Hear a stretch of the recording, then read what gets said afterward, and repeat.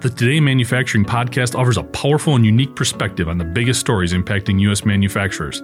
Anna Wells, David Manti, and Jeff Ranke apply their experience as editors of industry-leading brands Manufacturing.net and Industrial Equipment News in providing in-depth analysis of the latest headlines. Their insight, along with a mix of humor and human interest, makes Today in Manufacturing a go-to source. Keep pace with supply chain challenges, electric vehicle developments, labor struggles, robotics, and more by listening, downloading, and subscribing to the Today in Manufacturing podcast.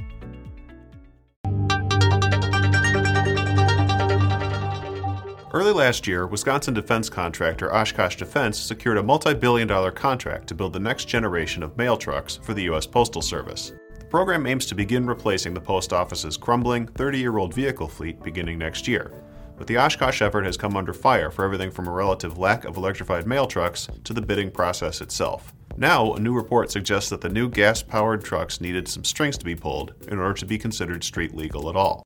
According to a report in Vice, an Environmental Protection Agency review of the process noted that the gas trucks would come in at a total vehicle weight of 8,501 pounds, a figure that combines the truck weight of 5,560 pounds with its estimated payload of 2,941 pounds.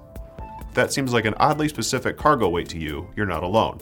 It turns out that 8,500 pounds is the dividing line separating what the federal government considers a light-duty truck and a heavy-duty truck.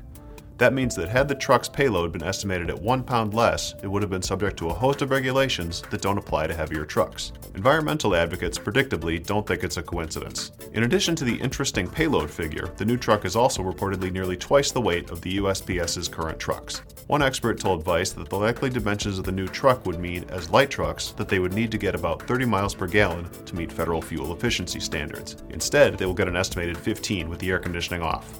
8.6 with it on. Heavy-duty trucks, by contrast, face much looser pollution standards and no regulatory path to electrification.